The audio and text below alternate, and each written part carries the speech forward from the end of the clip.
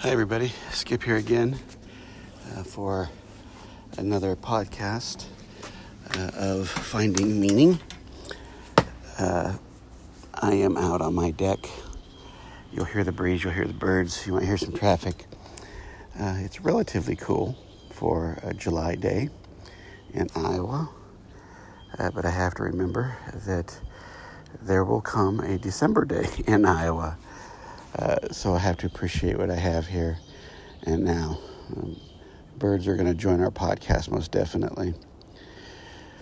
You know, there is one topic that I have been pondering since I began this endeavor, July 23rd, 2019. That's how long I have been, or June 23rd, 2019, pardon me. That's how long I've been doing these podcasts.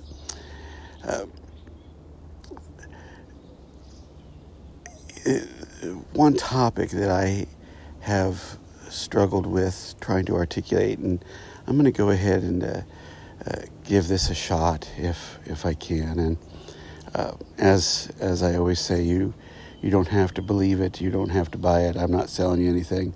If you don't like what I say, please feel free to not upset your own energy and just shut it off.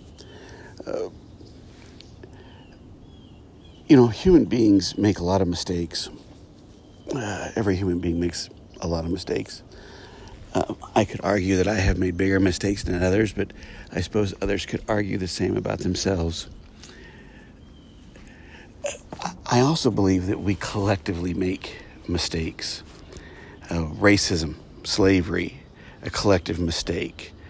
Not acting in time at the beginning of World War II, a collective mistake. I mean, there just are collective mistakes that humanity in general makes, and hopefully we learn from them, although we don't always. So collectively we make mistakes, and individually we make mistakes. I want to talk about one collective mistake that I think is really monumental in human history. And it's going to sound a bit judgmental, and forgive me if it does. I truly believe that even our mistakes are used by God, by my higher power, to bring about something better. But I want to talk about what I believe to be one of the greatest mistakes in human history. And it happens in every culture. And that is the misinterpretation of God's involvement in the world.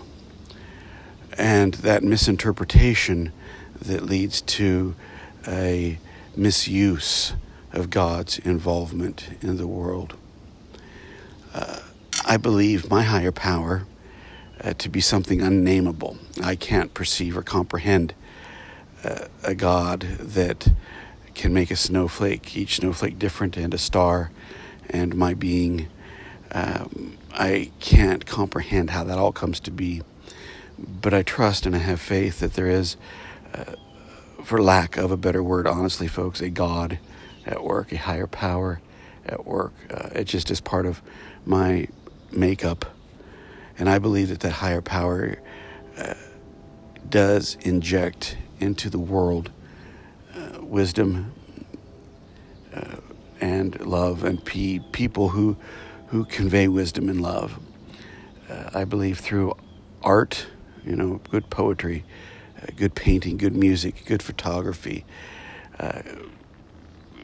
good movies, inspiring movies. I believe that God is always interjecting into this world, and I believe that there are times when God does interject in really profound ways, throughout history.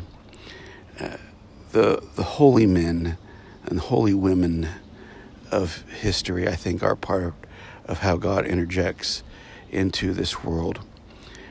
Lao Tzu, who wrote the Tao Te Ching, I believe was God sending someone to interject a message.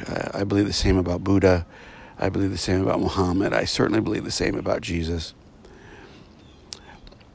The biggest mistake I think humans have ever made, if I may be so bold, is to try to organize or quantify the moments when God interjects into the world. And I say that simply because when we do that, when we try to form a structure, an institution, a system around God's movement in the world, inevitably, what we humans try to do is take our own humanity out of it. I believe the denial of our own humanity, because we have tried to institutionalize God, is the greatest mistake humans have ever made. I believe that. Because a lot of things come from that mistake. Wars come from that mistake. Racism comes from that mistake. Judging others comes from that mistake. Let me say that again. I believe the biggest mistake we humans have ever made is to try to deny our humanity for the sake of institutionalizing God. And that's kind of a deep thing. It's a pretty thick and weedy, weighty thing to go through here. But think about how many times institutions, and I'm not picking on one religion or another, or one cult or another. I think to one degree or another, we all fall into this. But how many times we have denied what it means to be human for the sake of what we consider religious, and God help us, the sake of what we consider spiritual. We have taken upon ourselves judgment of other people's morality, of their behaviors that are not harmful to us or others. I just said in a podcast, the only morality we can have is love. And if we're not harming other people or harming ourselves, then we're in pretty safe bounds. But religion in general, systems in general, be they religious or not, try to deny the human condition, the human being of us all. And I think that to be human is much more positive than we have ever considered. Being human is much healthier, much wiser, much more complete than we understand. And the reason we view, and we all do it, we view humanity as some sort of broken piece of junk, is because that's what we're taught. We're taught to view our own humanity as wrong, because systems have learned to preserve themselves by doing so. Again, let me just reiterate where I'm at here.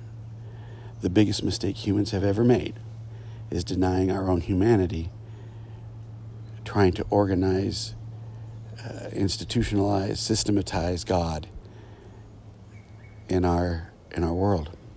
God will interject into our world something, we will take it, wring the humanity out of it and try to make it something, when in fact where God is addressing us, where God is interjecting into the world, is indeed through our humanity. If you remember at the beginning of this podcast, I said art was one of the ways that God did that. Well, art is a very human project. I write my own music, my own chord progressions, my own whatever. People write their own poetry. People paint their own pictures, do their own photography, write their own screenplays. Those are all human endeavors. And the very best of those things expresses what it means to really be human. And to really be human is to be spiritual. To be human is to make mistakes, some even very grave mistakes, and hopefully we learn from them. To be human is to be conscious energy in this space and time with these physical bodies. And we can't deny that. We have fallen into a slumber, brothers and sisters, where we have let institutions dictate morality and judge behavior. Again, hear me. There is only one morality, and that is love. And we can't hurt other people when we love them. But we have let our need to understand reality, our grasping for reality, we have adhered to political principles or religious principles or dogmas that have denied our own humanity and all that it means. Our propensity to make mistakes is human. Our sexuality is human. Our skin color is human. Our wants, our desires are human. And what I hope is that as we search for meaning, if we can just get to the place where we can ground what it means to be human in loving ourselves and other people, knowing that it's not okay to hurt or harm, then that really changes everything. Now, the problem with this is, and there's a lot of places that, a lot of institutions that try to adhere to do no harm. But in their supposed doing no harm, they do a lot of harm because they exclude people because of their own humanity. And there's the conundrum, right? We say we don't want to do any harm. We say we want to do good, but we impose upon what that means our own understanding of reality. We say we want love, but then we exclude people from religious activities, or we exclude people from certain political parties or religious institutions and systems. And I don't think it's because we're necessarily evil, although sometimes evil happens. I think it's because we don't understand that our reality is not the only reality. Our reality is just our perception, that there is a true reality beyond that, a true reality beyond the dogmas of the church we go to or the political party we adhere to. And it's that reality we have to get to. A reality that doesn't deny our human wants and needs, our human desires, our human expressions, but rather engulfs them and brings them in under the guise of real love, and expressing that real love in new ways, in ways that build up. But we are such victims, if I may say. I hate the victim mentality, but we really have to erase those old tapes, folks.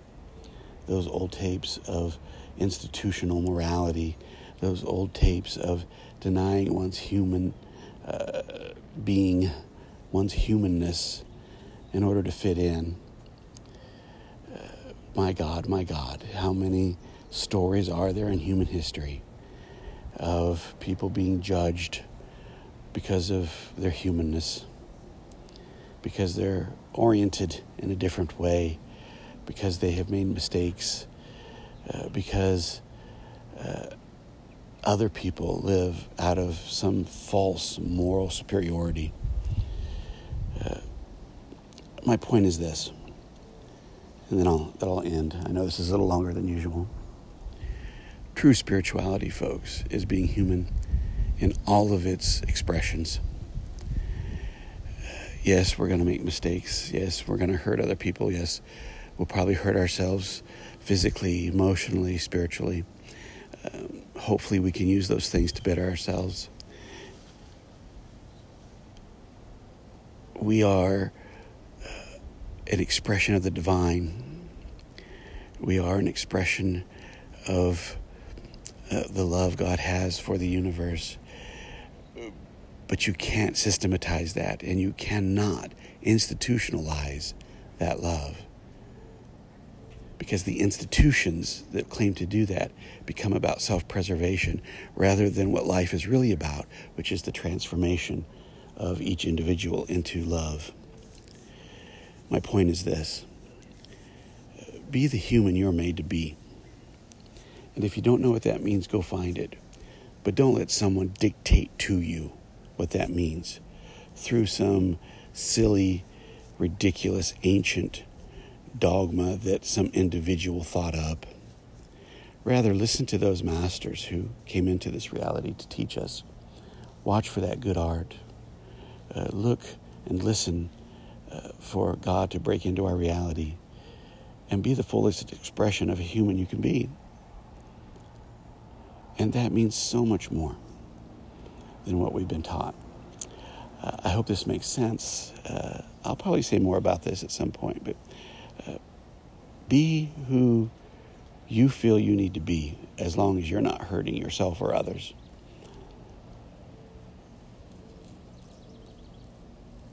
Thanks for listening, and we'll talk to you later. Bye-bye.